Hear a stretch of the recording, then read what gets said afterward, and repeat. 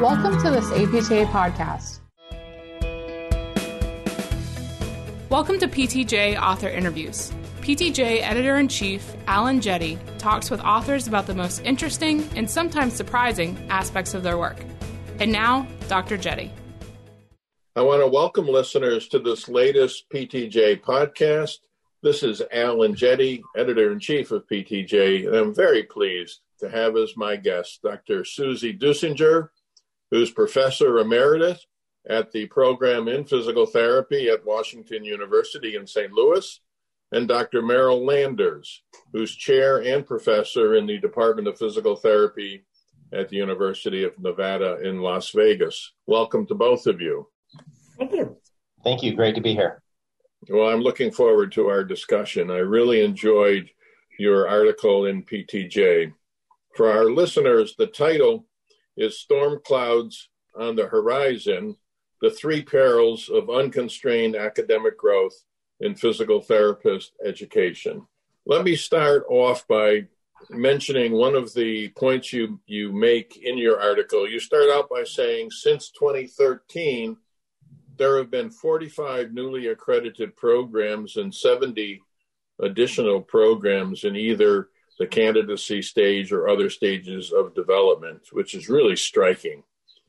The Bureau of Labor Statistics, as well as the APTA, came out recently with workforce estimates suggesting that there's a growing PT supply and a demand imbalance that's likely to get worse in the future. And that, of course, is the major theme that you're focused on in your article. So my first question is, given the projections, is it not possible that expanding the scope of practice in physical therapy, both in new areas of primary and specialized care, might that not account for this imbalance and reduce it in the future? So, in a word, yes, it might. But growth is slow into new and specialized areas. And we probably would be a risk if we waited for that to happen. So with a larger workforce, we have more opportunities. We know we are very useful for committing health to the population and to individual patients, but it's not the reason to flood the markets with new graduates as we envision an expansion in the scope of our practice. So the profession has been slow to adopt some new areas of practice, particularly in the areas of prevention and population health and promotion of health. And so we have some work to do to get to the point where we could legitimately justify a major expansion of workforce. And we owe it to our graduates to have plentiful options for their employment at the end of their program, so that even though APTA has encouraged us to think of ourselves as primary care practitioners, reimbursement doesn't favor that. And even though some have joined their colleagues in cash-based practice, there's very few people who practice under those conditions. So we are concerned that increasing the workforce without a strategic plan and intentional actions toward expanding our scope of practice would be unfavorable. So yes, but we're worried.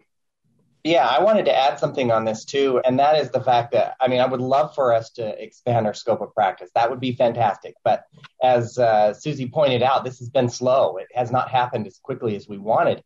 And I think it's important also to recognize that we can't even provide evidence for the many areas of practice that we already do. We have moving into other areas of practice. We don't even have the evidence to fuel evidence-based practice, for many of the foundational areas of physical therapy. And so I think, moving into other areas of practice would require a major shift and focus of attention into increasing our research efforts. We are an evidence-based profession, and we would need to focus on improving that.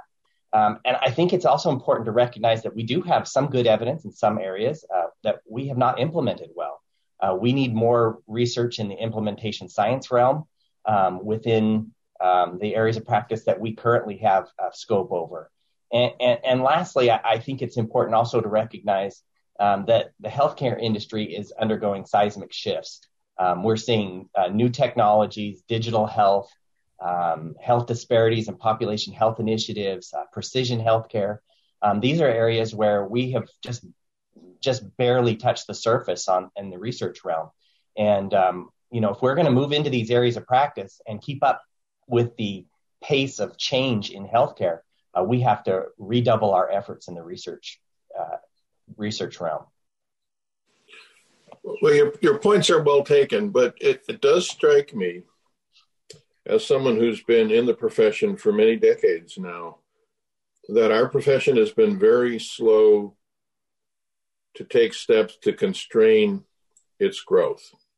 And one of the arguments that I've heard over the years is that if we don't keep turning out more physical therapists, then other professions are going to move into traditional areas of our clinical practice. And it's been one of the arguments that I've heard against trying to constrain the growth. What do you say to that argument? Well, I think the argument has merit, and we have got to be vigilant about erosion of our scope of practice in areas that are important for our patients and relevant to our work. And that has happened in times of imbalance or in times of not watching for opportunities for ourselves. So we have lost some ground to respiratory therapists in pulmonary care and to cardiac care nurses in cardiac therapy, to OTs perhaps in the treatment of upper extremities, and in pediatrics as well, where duplication of services has occurred and could therefore occur again.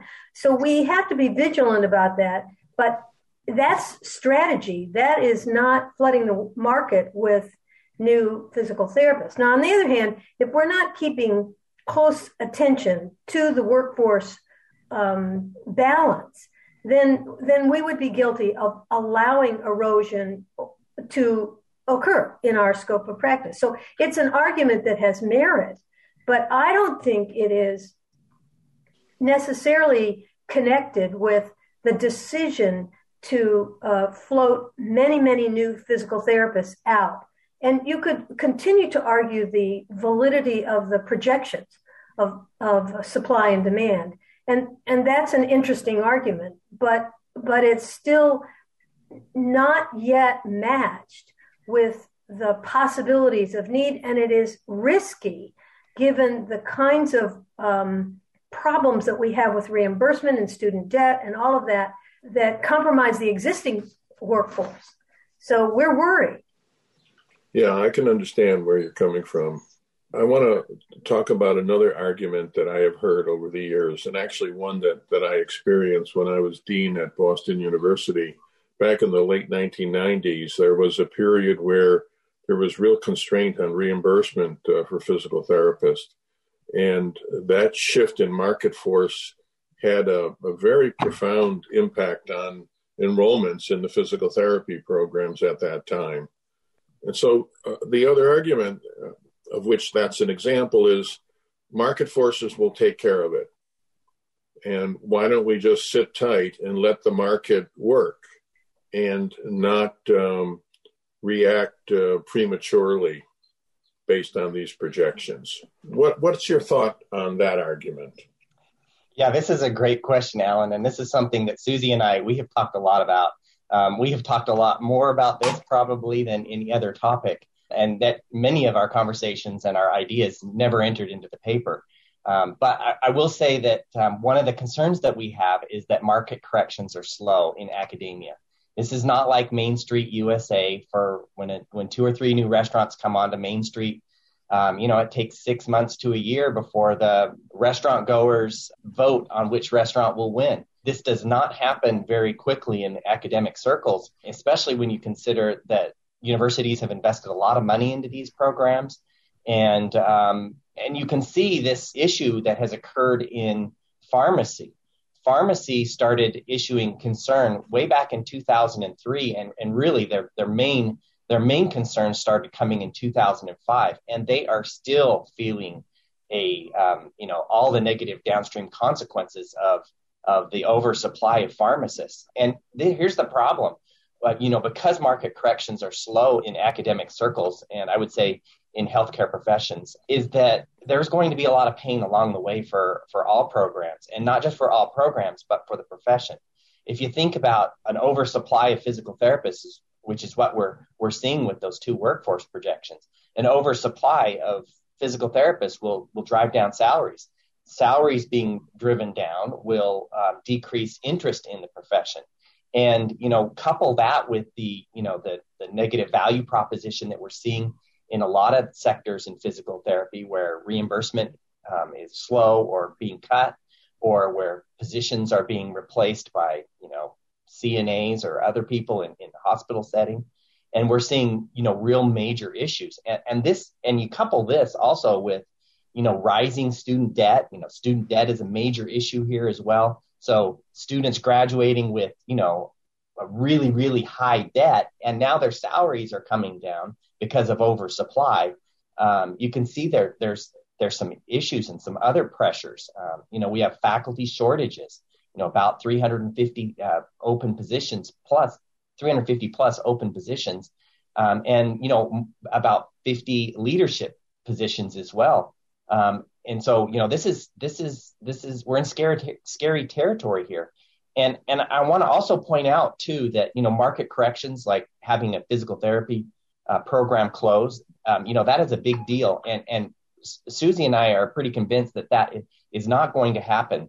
And especially when you consider the types of programs that have started over the last, 15 to 20 years, the types of programs that are started are programs that are in, private institutions. And, if you look at the Tara Dixon and Barrett Taylor article that was published in Physical Therapy Journal in 2019, they talked about, why institutions start a physical therapy program.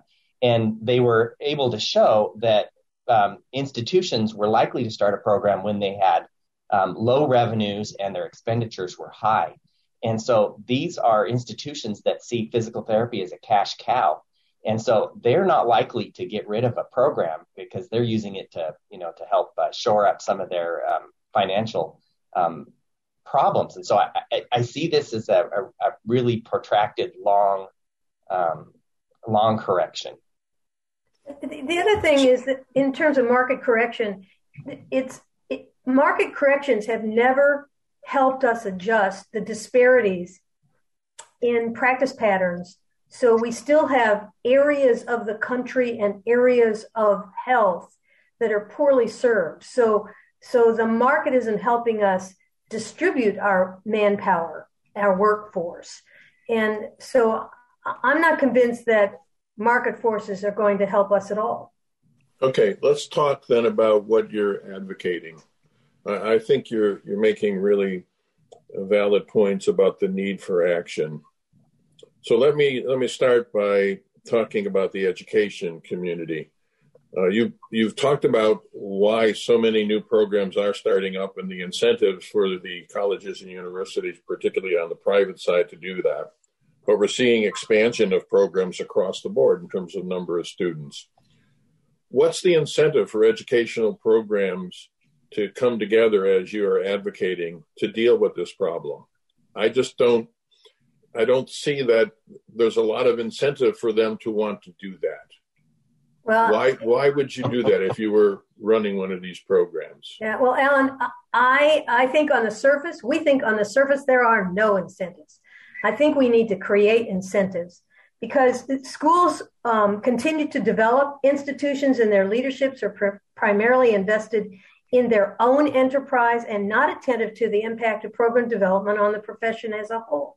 So there are no incentives. And in our mind, and this is not exactly Pollyanna thinking, but if we could create a better sense of community and collaboration across the education enterprise, across institutions, actually resources might be saved and better used. Resources like, yes, money, yes, time, yes, faculty effort, and that those might be saved by virtue of collaborating. And so our approach to this was not to write that no new schools should be developed. It was to take a strategic approach that is enterprise-wide and profession-wide to see where our best bets for creating educational programs would be that would be able to meet the educational obligations that not just CAPTE puts forth and your basic institution puts forth, but the profession puts forth. And that includes education of physical therapists, research, and practice. So there are disadvantages, clear disadvantages to some of these institutions who are making a great effort to be successful. But the disadvantages in meeting all of our obligations under those conditions are huge. So we're advocating a collaborative approach, which might sound crazy, but to us sounds like innovation. I accept the point that you're making, but let's get more specific, okay? Who's going to take the leadership on such a strategic collaborative approach? Where are the levers that would allow us to move in that direction as you are advocating? Because clearly it's not been happening. Right. Yeah, I think that this is not something that one entity can tackle. I think this needs all stakeholders to be involved. We need consumers, we need ACAPT, we need APTA, we need CAPTE. We need people coming together, a lot of minds to have a united vision on how we can tackle this issue. I think, it's not just about the physical therapy programs. I think that there is a lot that CAPTE can do. CAPTE has made a lot of efforts, and I think CAPTE should be commended for making efforts to slow growth or to at least make some intentionality to growth. But I think that APTA, with its workforce study, that's part of it. We need to have good data. We need to make data-based decisions. That is helpful for us. We also need to arm CAPTE with the ability to make, more difficult decisions and to press them into action to charge or to raise the bar for new programs, and not just new programs, but expansion programs. We talk a lot in our paper about all these new programs that have started, but if you look at programs that have expanded, we've had over the same period of time, we've had 52 programs that have expanded their cohort size, and 17 programs have added additional cohorts. So it's not just about new programs; it's about expansion of programs. And so this is a multifactorial issue that we need to think about, and it's not just about the financial health of an institution. That shouldn't be what programs should be thinking about. Programs should be thinking about what is best for our profession, and we need to have some intentionality to this growth, and I think it requires multiple entities to be involved. Yeah, so we had 4 suggestions, Alan, for immediate action, and immediate is in the eye of the beholder. But the profession has gathered together to do a number of things. One is to achieve the DPT, and there are many examples. But the first suggestion is to use CAPTE as a helpmate, and Meryl addressed that well. We could have them strengthen their requirements and impose quicker correction of flaws, citations, and so on that sometimes happens in CAPTE. Our second source of action would be ACAPT. And ACAPT represents 95% of the schools. So you have a group that has embraced a new organization. And we believe that they could convene a steering committee or a group or an advisement group of presidents, provosts, deans, and so on to inform what the implications of program development are. And as a consultant, I've had opportunities to meet with deans and presidents and provosts and to just discuss the investment and long-term implications of developing a program. And some of those programs have proceeded on, and some of them have decided, no, I think we'll do something else. So this is a really tough time for higher education. So ACAP could help. The third thing is that regional consortium exists. And the biggest community of consortium members is clinical educators. One cannot open a program without the clinical education community being in support. And we tend as physical therapists to be nice and to be helpful and to be excited about new things. And yet the clinical education community has enabled the expansion of education in physical therapy.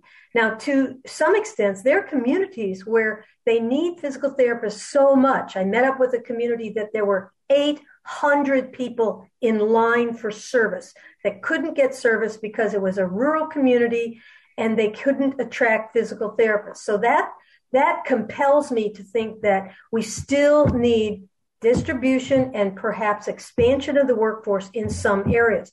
Clinical educators have a source of power that nobody really understands in this program growth era.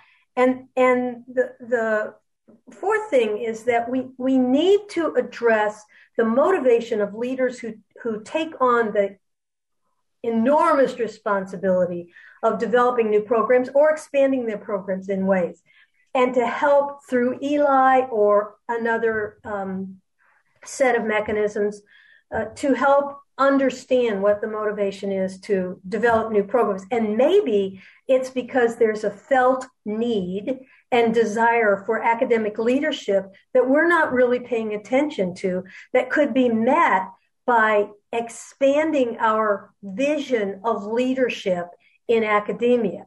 So CAPTE and ACAPT and the clinical education community and the potential and existing leaders of the academic physical therapy are our first four choices for action.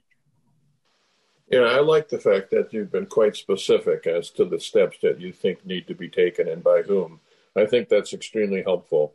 It's very ambitious, I will say, very ambitious. But I, for one, I couldn't agree more that we need to take action in order to get out in front of this issue.